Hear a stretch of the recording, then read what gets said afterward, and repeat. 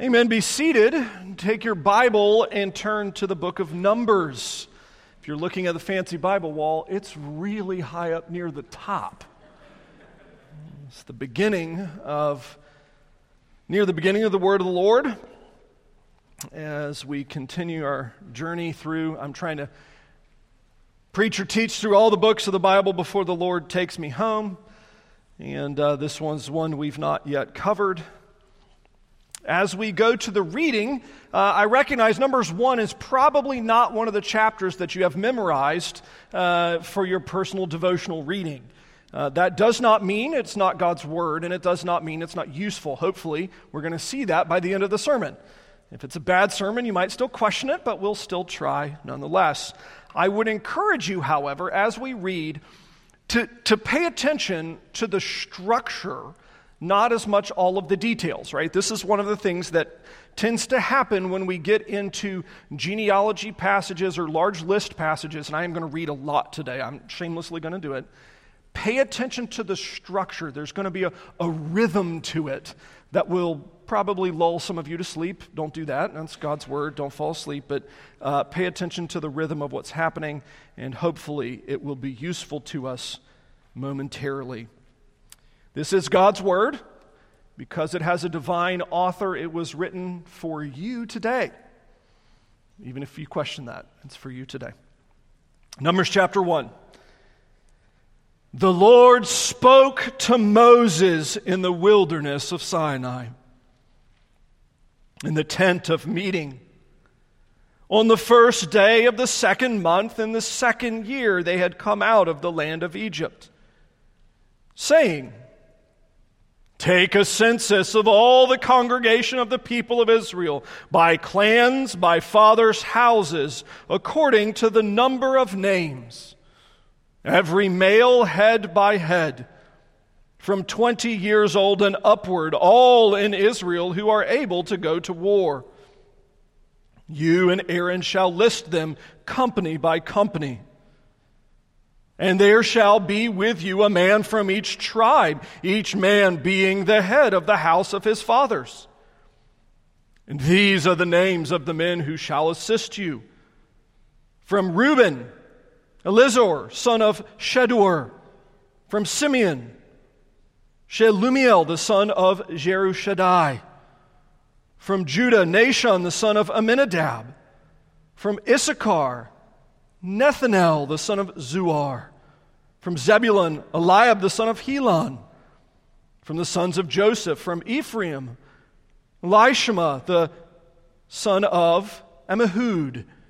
And from Manasseh, Gamaliel, the son of Pedahzur. From Benjamin, Abidan, the son of Gideoni.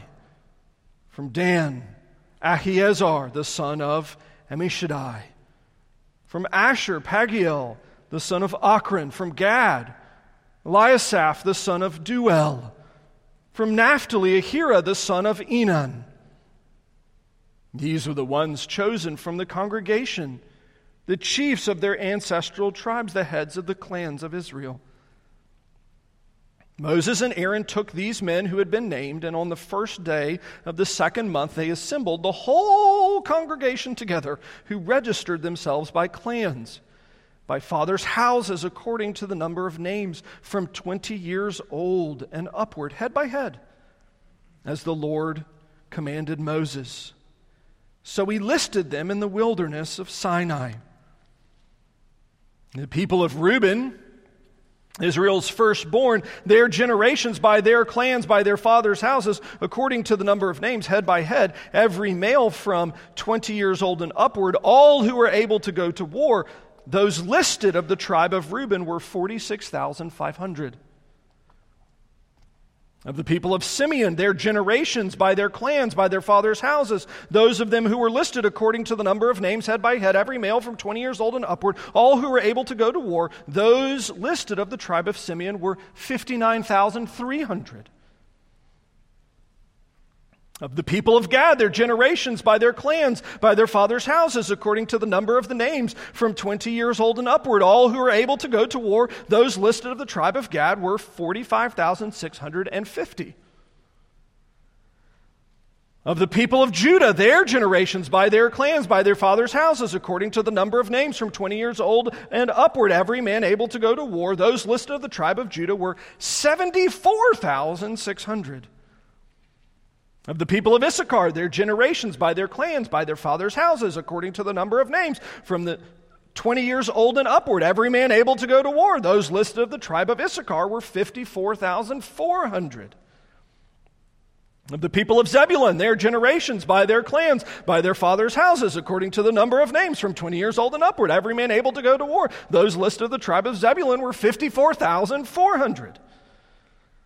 Of the people of Joseph, namely, of the people of Ephraim, their generations, by their clans, by their fathers' houses, according to the number of names from 20 years old and upward, every man able to go to war. Those listed of the tribe of Ephraim were 40,500. Of the people of Manasseh, their generations, by their clans, by their fathers' houses, according to the number of their names, from 20 years old and upward, every man able to go to war. Those listed of the tribe of Manasseh were 32,200. Of the people of Benjamin, their generations, by their clans, by their fathers' houses, according to the number of names, from 20 years old and upward, every man able to go to war. Those listed of the tribe of Benjamin were 35,400. Of the people of Dan, their generations, by their clans, by their fathers' houses, according to the number of names, from 20 years old and upward, every man able to go to war, those listed of the tribe of Dan were 62,700. Of the people of Asher, their generations, by their clans, by their fathers' houses, according to the number of names, from 20 years old and upward, every man able to go to war, those listed of the tribe of Asher were 41,500. Of the people of Naphtali, their generations, by their clans, by their fathers' houses, according to the number of names, from 20 years old and upward, every man able to go to war, those listed of the tribe of Naphtali were 53,400.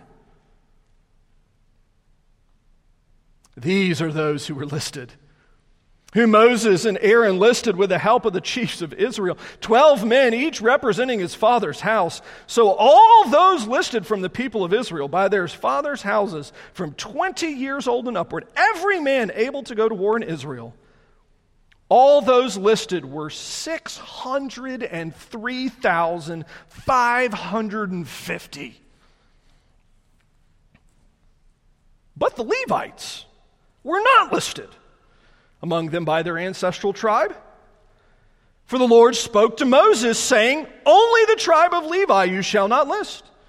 You shall not take a census of them among the people of Israel, but appoint the Levites over the tabernacle of the testimony, over all its furnishings, and over all that belongs to it. They are to carry the tabernacle and all its furnishings, and they shall take care of it and shall camp around the tabernacle. When the tabernacle is set out, the Levites shall take it down. And when the tabernacle is to be pitched, the Levites shall set it up. And if any outsider comes near, he shall be put to death. The people of Israel shall pitch their tents by their companies, each man in his own camp, and each man by his own standard. But the Levites shall camp around the tabernacle of the testimony, so that there may be no wrath on the congregation of the people of Israel. And the Levites shall keep guard over the tabernacle of testimony. Thus did the people of Israel. They did according to all the Lord commanded Moses. Probably a safe bet we need to pray after that, right? Lord, we thank you that there are easy passages in the Bible that we can read John 3:16, understand it. We can read John 1 and understand it. There's so many places we can go, and it's easy and encouraging. And we thank you that there are passages like this that are neither easy nor overtly encouraging. And in doing so, they show how small we are before your word. For this is simple to you, but difficult for us. Give us your Spirit, we pray. In Jesus' name. What's the point? I mean, I don't want to be rude, but I know somebody thought that at some point. 54 verses. The lion's share of those middle ones where it's the same clause, followed by the same clause, followed by the same clause with a different name, with a different number. What's the point? And honestly, let's be clear, Numbers is not an easy book for many of us to access. One of the commentaries made a joke, the only people that get really excited about reading Numbers are people that are either CPAs or worked in finance departments their entire life. Right? Most of us, when we start our yearly Bible reading, we love Genesis, we love Exodus, we power through Leviticus, we get to this one and our yearly Bible reading dies. And I'll be honest, there's a primary reason I think that many of us struggle with reading books like this is because we default to a very specific style of Bible reading. Most Christians, when we read the Bible, we read it with the hero-villain motif. And by that I mean, when we read the Bible, we read who are the good guys or girls that I'm supposed to copy, and who are the bad guys or bad girls that I'm not. Who are the people that I'm supposed to be like, and who are the people that I'm supposed to avoid? That's just kind of generally how most Americans read the Bible. And in fact, it's not wrong. The Bible itself tells us that. We have that listed specifically in parts in the New Testament, that these Old Testament saints and Old Testament villains are kind of put there as examples for us. Interestingly, though it's not wrong, it's probably one of the weakest ways to read the Bible. If that's kind of your default way of Bible reading, I hope that today in a little bit I'm going to kind of challenge how you do that. Because what happens is when you read the Bible like that, you come to a passage and you say, what's the point? The point of the passage is, who am I supposed to be like, or who am I not supposed to be like? Which works great until a passage like this, where I'm like, I don't even know who these people are. I have no idea what they're doing, and none of it makes any sense. And as a result, what happens? I don't have heroes to follow, I don't have villains to avoid, and so I end up avoiding this book. Because that exemplary approach, it's biblical, it's right, it's just the weakest of ways to read the Bible. In fact, actually, what I would encourage you to have is the primary, what's the point? Is to ask the question of any passage, what is God doing? Now, that's a very different answer than who am I supposed to be like and who am I not supposed to be like. What is God doing places Numbers within the great story of the redemption of mankind. It places us within the great story of God. It gives us an overarching context and framework and meaning. It asks questions related to action, not just people. As I was thinking about this, kind of trying to put this in perspective, reading the Bible from the hero-villain motif is like going to a really, really nice steakhouse. I'm talking like one of the nicest steakhouse you've ever been to or have never even been to.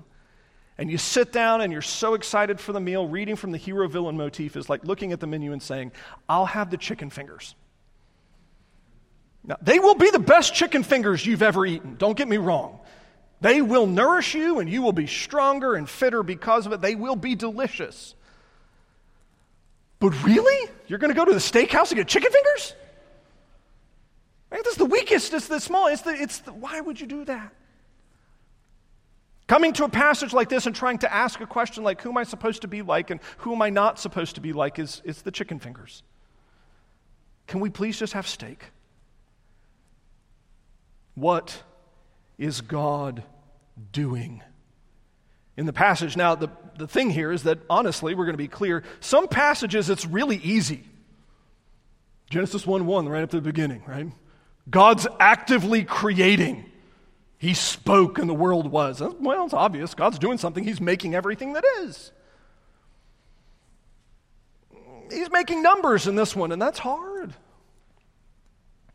Realistically, some passages in Scripture are easier to mine than others, right? You have different, thinking again, as an illustration, two different types of gold mines. You can go to some parts of America and the gold literally flows in the rivers and the streams down the mountains. You go to Alaska and get your little pan and, pan up a little bit of gold and you can end up gold right there. It's literally just flowing in the surface of the water. Other parts of America, you have to dig a huge mine. into the very bowels of the earth to try to harvest the gold that God has placed. Numbers is not Alaska.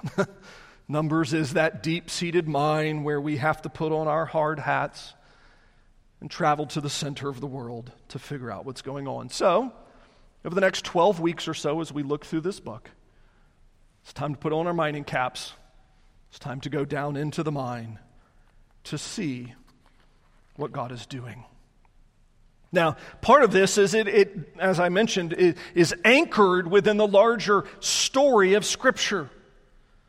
I mean, if we were going to go really through the whole wall behind me, it starts out with creation. God makes everything that there is.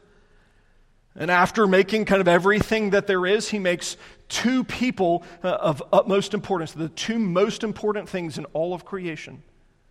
He makes Adam and he makes Eve. They are the pinnacle of creation, for they are the only things made in his image. So that if anything in creation wanted to know what God is like, all they had to do was go look at Adam and Eve. If Eve wanted to know what God looked like, she just had to look at Adam. If Adam wanted to know what God was like, he just looked at Eve. God made them in his image. And he told them the best deal ever. Just do what I say and you'll live forever. And by the way, the things that I'm saying to do, name the animals, take this perfect garden that you live in, expand it to the ends of the earth, and go make lots of babies. Sounds like a pretty good deal. Oh, and don't eat of that tree, which doesn't last very long, right? They seem to sin very quickly, and God's curse comes upon them, and then all of a sudden death enters into the world, and misery enters into the world, and sin enters into the world, and the entire created order is cursed by God himself. And man alive, did he do a good job of it. And we see it every time we turn on the news, or if you're younger, you don't use the news anymore. Every time you open Instagram or Snapchat or Twitter or whatever else you use to survey the hellscape that is modern culture. It's all broken, but yet in the midst of that sin and in the midst of that sorrow, God then steps into creation, not yet physically, but to redeem for himself a people.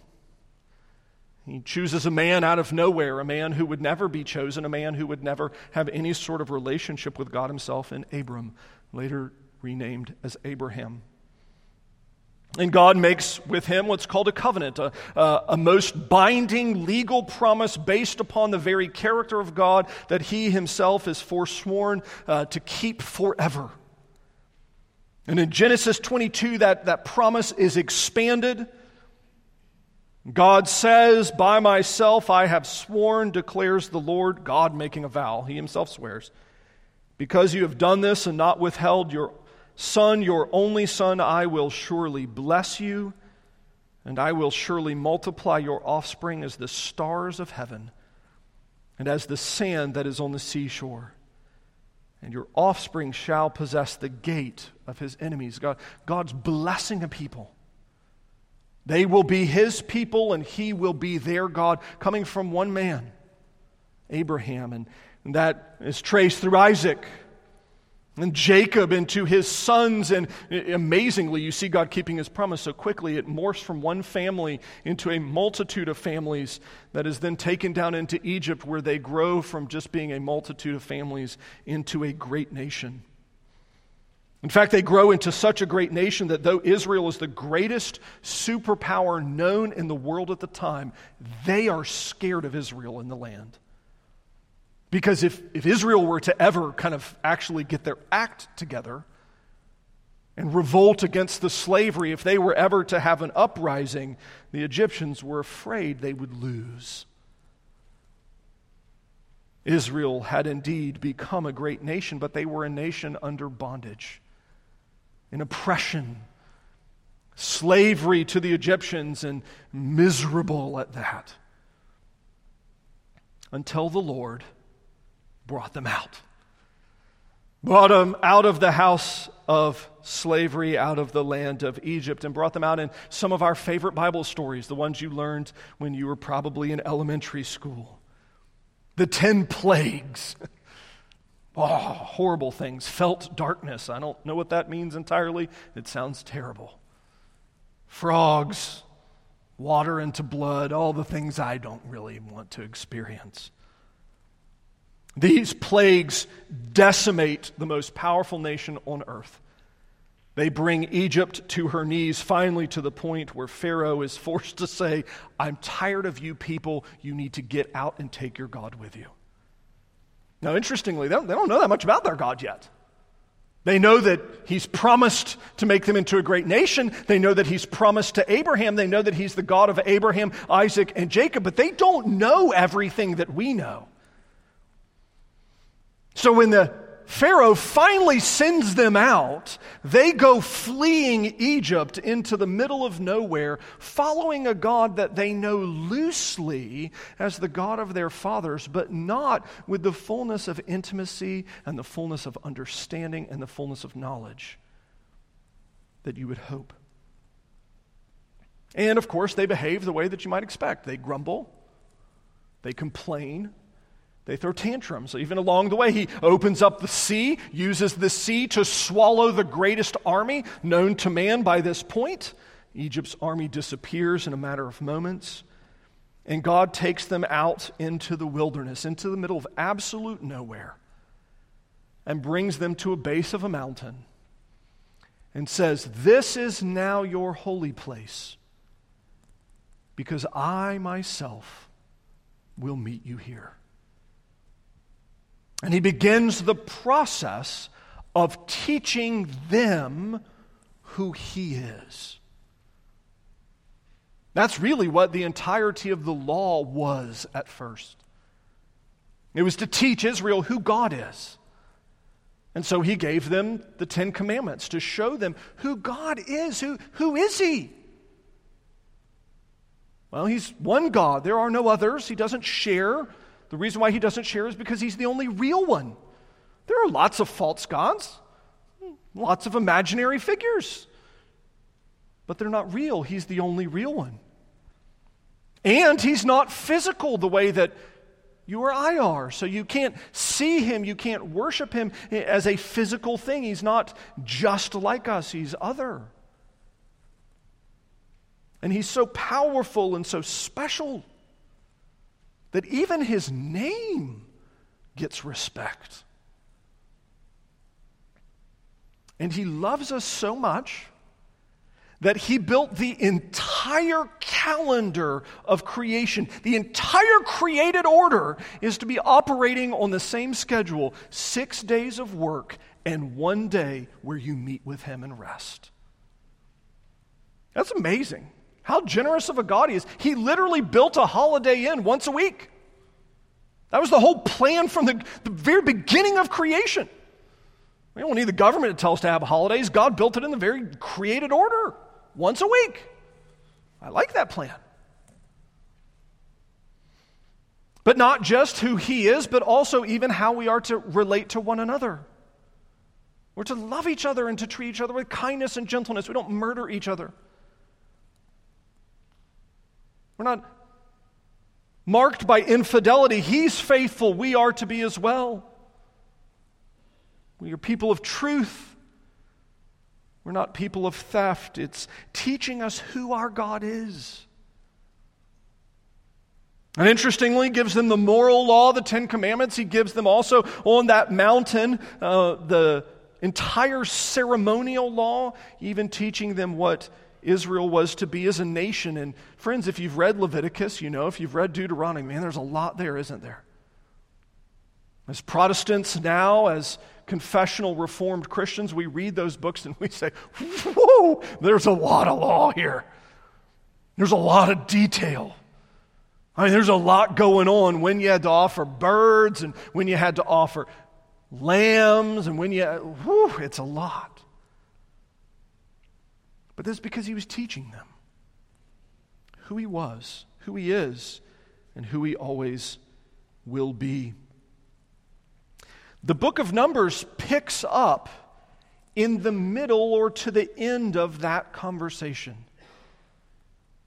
All of God's people are arrayed at the base of Mount Sinai. The Lord himself still dwelling on the top of the mountain. Moses still functioning as the go-between. now no longer to the top of the mountain, but go between to the tabernacle, which has been opened roughly a month before we are in this passage here, where the people of God are beginning to get to know their God. And you have to understand that would have been a very important thing because they've lived in Egypt for hundreds of years. They've had all of the stories of the Egyptian gods for hundreds of years. It's interesting. We don't really know that much about ancient Egypt in our day now, but what do we know about? The ancient Egyptian gods, because they talked about them all the time. They were everywhere. Like you can't get past it. Isis, Osiris, they're everywhere. And you can understand how Israel would have been so easy for them to begin to believe the lies that the Egyptians told, to forget about their God. Well, that sounds really familiar today, doesn't it? How easy it is for us to have our minds and our hearts informed by the lies the world tells about what even maybe our God is like. And so God has taken them away, He's placed them in the wilderness and has begun to teach them who He is and who they are. And Numbers 1 is extremely important within that conversation. There's a lot of very important things here. One, we'll just look at very briefly a couple of these. Believe it or not, there actually is a lot here. Verse 1, where it starts, is the important point of the book, the foundation for it all. Where it begins in the exact same place that Genesis 1 begins. It begins in the exact same place that John 1 begins. It begins with God speaking.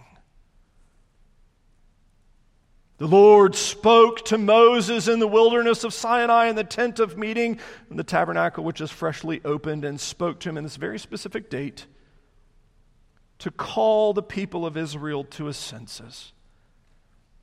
Now, this is an extremely important thing to, again, remember this entire interaction is one that is initiated by God Himself, and it's initiated through His Word. Again, it's so important. We forget this. We again, it's confessional Reformed Christians, so familiar with so much of the New Testament, many of us, we overlook the big stuff. That God speaks. And He has been from the beginning, and He is now, and He will continue to do so. God's voice is where His power is, His truth is in creation. He speaks. All of what follows in the book, and there's going to be a lot of things that happen, some of which might be a bit interesting to us, some of which we'll have to learn a little bit about, some of which is going to genuinely confuse us. You're like, that's in the Bible? That's how they tested for adultery? Really? Are you serious? That seems a bit odd. Can't believe they would do that. It all comes from the fact that God's speaking. He's declaring, He's explaining, He's revealing. God speaks into creation. And friends, I would just, again, briefly emphasize, this needs to be our emphasis as well. That when we come to any sort of passage and we ask that big picture question, it's not which heroes can I copy, which villains can I avoid. We have to ask the question, what is God doing? And first and foremost here, God is speaking to us. And we have to work hard to listen. He's talking. And friends, I would, again, just gently and maybe lovingly a little bit push on you to say, how aggressively are you listening to God on a regular basis? Or how much are you listening to your television, or your internet, or your phone, or your friends? How much are you actually learning the content of what God is saying? This is one of those most amazing things that we hear regularly now. Christians will say, well, God said such and such. You're like, no, friend, that was one of the founding fathers of our country. That's not in the Bible. Well, God said such and such. That was on Lost, the TV show, like 8 years ago. That's not in the Bible. Where did you hear that? We don't learn. We don't listen to what God's saying. And as a result, we get these things very, very confused, and we have ears that are confused, and minds that are confused, and hearts that are confused. instead of hearts that are devoted to listening to what God is saying. Now, interestingly, he says something very important here, and honestly a bit surprising. What does he say? He says, Moses, go get Aaron, go get the heads of all the households, and take a census. We're going to war. Okay. That's all right. Fair enough. I mean, you have to think about it again. Remember what Moses and Aaron have seen. Why would God need an army? He seemed to do pretty well with the bugs and with the frogs and with the blood and with the darkness and, the angel and then the Red Sea. He does just fine on his own. He's just taken the greatest superpower the world has ever seen and reduced it to ashes in a matter of weeks with no help from an army. Why would God say, go take a census of the warriors? I mean, you think of Moses, you're probably going there like, wait, did I hear you? Like, did you actually say what I think you're... Why would we need a census, God? Why would we need to count our soldiers? Our soldiers are useless compared to you. What are they going to do? They can't control the ocean. They can't make it come up and destroy armies. They can't send the angels in, the avengers, to destroy the land. What are they going to do?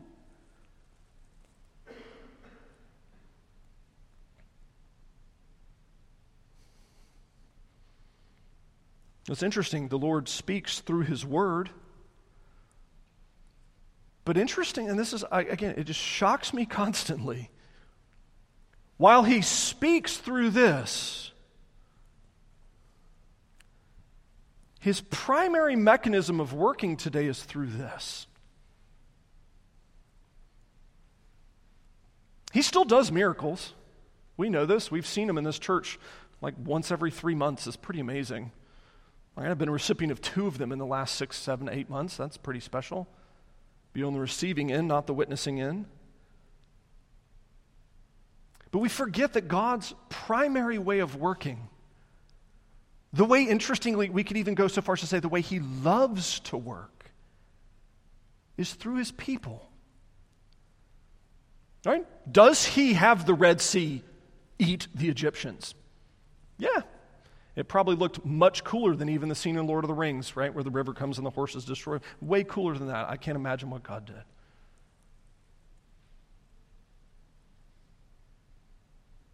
Did he destroy the Egyptians? Yeah, absolutely he did. And he did it directly by the word of his power. But interestingly and weirdly and shockingly and surprisingly enough, the primary way that he works isn't through those direct, unmediated miracles. The primary way he works in and through our daily lives is through the people sitting next to you. They're the ones that have been placed here to encourage you and for you to encourage them. They're the ones who've been placed there next to you to help you understand when you're sinning and being foolish or evil. And they're there to help tell you that, or to be told by you when they're doing that. They're the people that have been placed next to you, friends. And interestingly, the command that's given here, we're going to war, that command has never been rescinded.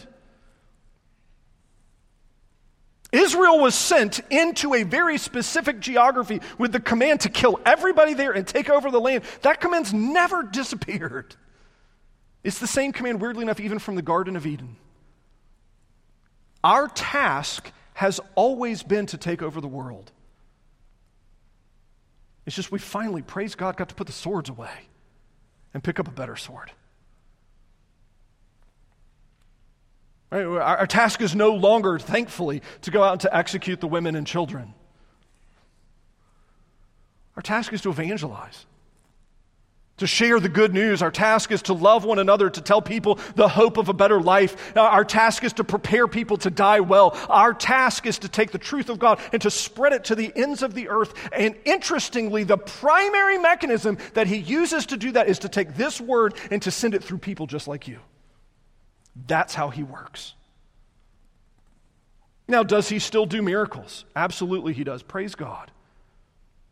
I look forward to finding out how many of these children that have been aborted over the last 40 years were my brothers and sisters that I get to see in heaven. It's going to be a marvelous day.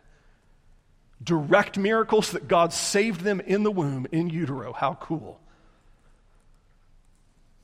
But the primary way he works is through us. Now, realistically, some of us, it's so easy to be lulled into thinking that my life is all about me. It's all about me. When you read Numbers 1, you begin to see, actually, no, it's not actually about you at all. It's about what God is doing in the world. Here, he's about to fulfill his promise. That promise that he made in Genesis chapter 22, that covenant that he made, surely I will bless you, I will multiply your offspring as stars of heaven, as sand on the seashore, and your offspring shall possess the gate of his enemies. You're going to possess the land. How are you going to possess the land? God will send them in to do the fighting. He uses people to accomplish his ends. Now, realistically, I think, through my reading, my understanding, my thinking, I think we are in, this is not gospel truth, this next paragraph. My understanding is we're in a bit of an existential crisis as a nation. We've had as a nation kind of a corporate identity and sense of meaning, really since our nation was founded, that's lasted, but really since the 60s, and I would say even more aggressively since about 1995. Our nation's sense of identity and worth and meaning is eroding. And we're turning out roughly 2 generations right now that as generations have no idea of what their larger purpose in the world is. They've been told that they're special.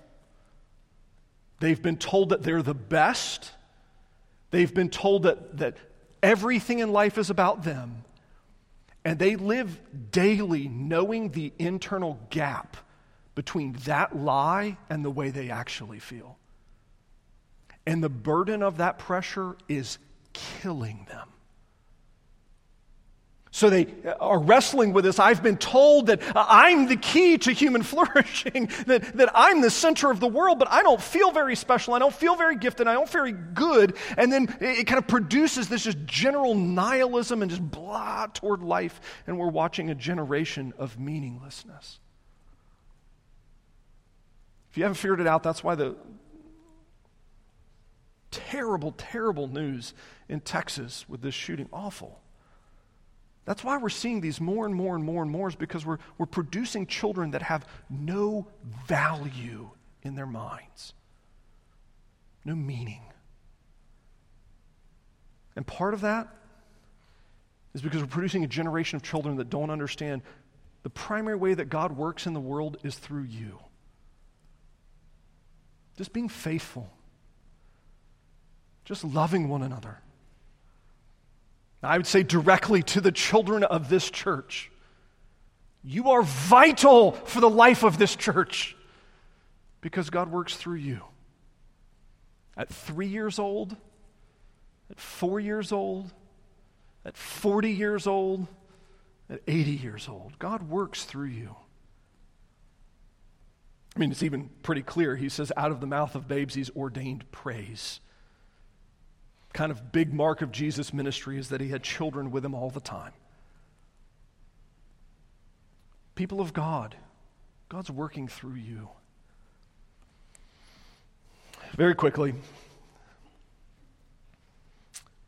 he's raising up an army, tells them to go take the census. We got to verse 20 where we started in on the description of who these people are. We got Reuben, Israel's firstborn, the generations by their clans, and that was about where you stopped listening. Extreme people of fortitude, you probably made it to verse 23, Simeon, and then you stopped listening. I had to keep listening because I was reading it. This is my favorite part, actually, of this passage. Reuben, Simeon, Gad, Judah, Issachar, Zebulun, Joseph, Ephraim, Manasseh, Benjamin, Dan, Asher, Naphtali, with these numbers. It's my favorite part because actually what the numbers mean. You see, these numbers are ridiculously big numbers. Like shockingly big numbers. We had roughly 12 families turn into 13 families. that over the space of 400 years went from, if this math is correct, went from 13 families to roughly 2.5 million people in the space of 400 years. Apparently, they liked making babies. They did a good job of it. Right? Lots of them. And you see, the important point here, and the point you're like, I'm not getting what you're talking about, Michael, is that God is actually showing in this list specifically that he has kept his promise. In Genesis 22, where I said, surely I will bless you, and surely I will multiply your offspring as the stars of heaven and as the sand that is on the seashore. Friends, this is a list that God keeps his promises. Reading the different commentaries on this book is really fun because you can tell kind of how conservative a person is, how much they love the Bible, and how many of them are like, look, these numbers are so big, there's no way God could have provided it. One of them actually literally said that. There's no way God could have provided that many people. And I'm like, did you read what you just wrote? Where is your editor saying, scratch that, that's just really bad theology? Oh. And these numbers are absolutely massive. Reuben, there's a reason why it comes down to Reuben. It's from one couple. The Lord's brought 46,500 men between the ages of 20 and 65 that are ready to go to war.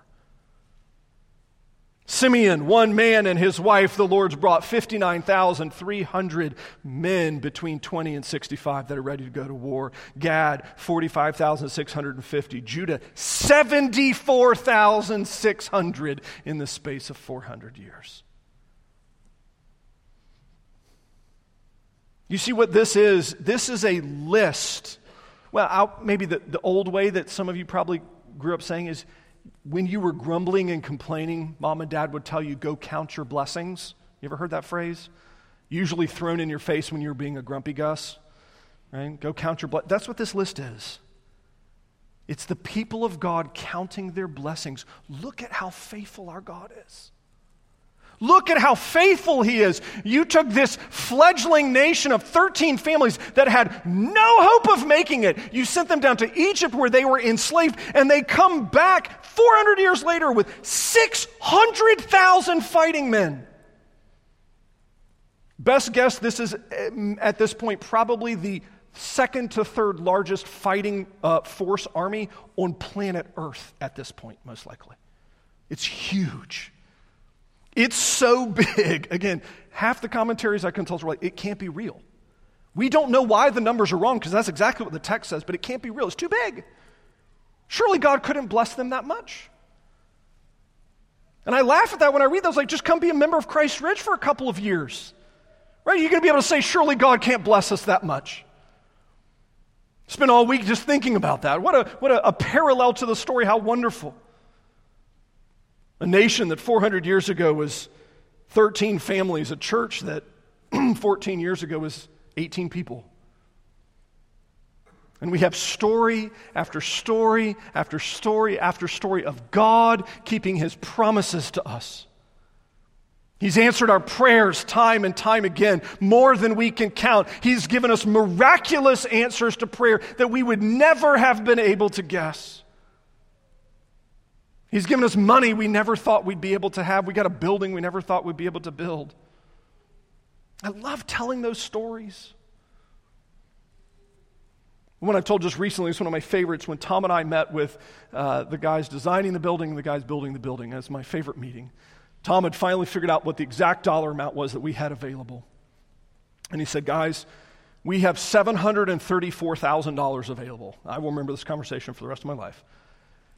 And Tom, classic sense of humor, the way you know Tom said, if it's $735,000, you will either have to pay $1,000 or we will have to push pause on the building until we can figure out where to get that. We do not have access to $734,001. We have access to $734,000, and that's it. And so we built a building that cost $1.1 million. And God did it. We never had to push pause. We didn't have to go figure out how to steal, rob a bank. God provided all of the money. And interestingly, how did he provide the money? Let's think about this. Oh yeah, my previous point in the sermon. Who did he use to do it? You. You did it all. The Lord did it through you. Now we're paying aggressively, prepaying every bit of debt that we possibly can. We don't have enough room. We go to the fellowship meal last week. Oh my goodness, we're virtually sitting on top of the tables having like a double-decker fellowship meal. We don't have enough room for people. Friends, what I'm kind of challenging you to see, hopefully with a little bit of goodwill, is that the Lord loves you and He's keeping His promises to you. Now, I know that I like telling the happy stories, but there have been really sad ones too. I tell the happy ones to prepare us for the sad ones. Because when you go through the sad days, He's no less keeping His promise. He's no less good in the ICU than He is in this room. He's no less good when the tears come as when He gives you the happy tears. He's no less good at a funeral than He is in the labor and delivery room. We have numerical proof. He keeps His promises, and He's never once broken them. And what you need to understand is that you are God's child. Every promise that He has made to you, He's keeping. We get to see this even further in the New Testament. It's my favorite, where it says that all of God's promises are yes and amen in Jesus. See, these people here, they had God's promises, but they had to look forward with no proof that God would actually do it. They didn't know for sure that God would follow through. They had to hope. We don't have that. We have it past tense. We know that He keeps His promises because we have Jesus, who is the yes and amen to every one of them. He lived, He died, He was raised, He is mine. And because He's mine, God is mine and I am His. Nothing inside creation can alter that fact. In fact, actually, that's why the last part of the chapter is so important. It seems like a bit of a weird change of gear, right? You count all of the fighting men, ready to go to war, but then, oh yeah, by the way, the Levites weren't counted. Because the Levites have a really important job in their own right. They don't get to go be warriors. That's a really fun job, important job. You get to go fight. That's important and good. These guys are the administrators of the tabernacle of God. Because the final point that God makes here is so interesting is, why is it you don't have to be afraid that God is calling you to be a warrior in the kingdom of God? Why is it that you can have confidence that God keeps His problems? Because He goes with you. Why are the Levites there? Why are they doing what they're doing? It's because God is with Israel. They have the tabernacle. That's the house. At this point in time, He's actually residing in. Literally, He's there with them. Moses' face is still glowing from being in the presence of His glory. He goes with them. Now, the fun part is this is a part of the chapter that's completely done away with in the New Testament. We don't have a God who resides in a building. That's why we lock this building as soon as you step outside into the heat. He doesn't reside in this building. He resides in Christ and in His Spirit with the people of this building. He goes with us. And friends, when you step out of this place and step into the next place that God will take you, and then you head home and go about the busyness of the rest of your week, He will go with you. He'll never leave you. He'll never forsake you. Some of you are going to have great and easy weeks. Praise God for that. Yay. Your task is to do what we confessed in our confession of sin, that in the easy times you don't forget about Him. Some of you are going to walk out of here and have a really dreadful week. I hope that's not the case, but it's likely. 100 and something people in here, odds are high somebody's going to. And for you, your task is to remember He has not forgotten you. He has not left you. He has not broken His promises. He is with you even then, because He is your God and you are His people. Brothers and sisters, the abiding God lives with us that we might live for Him. We praise him for Christ who is accomplishing all of these things. Let us pray together. Lord, we thank you for your word, even the really hard parts. Thank you for your promises. For Christ's sake, amen.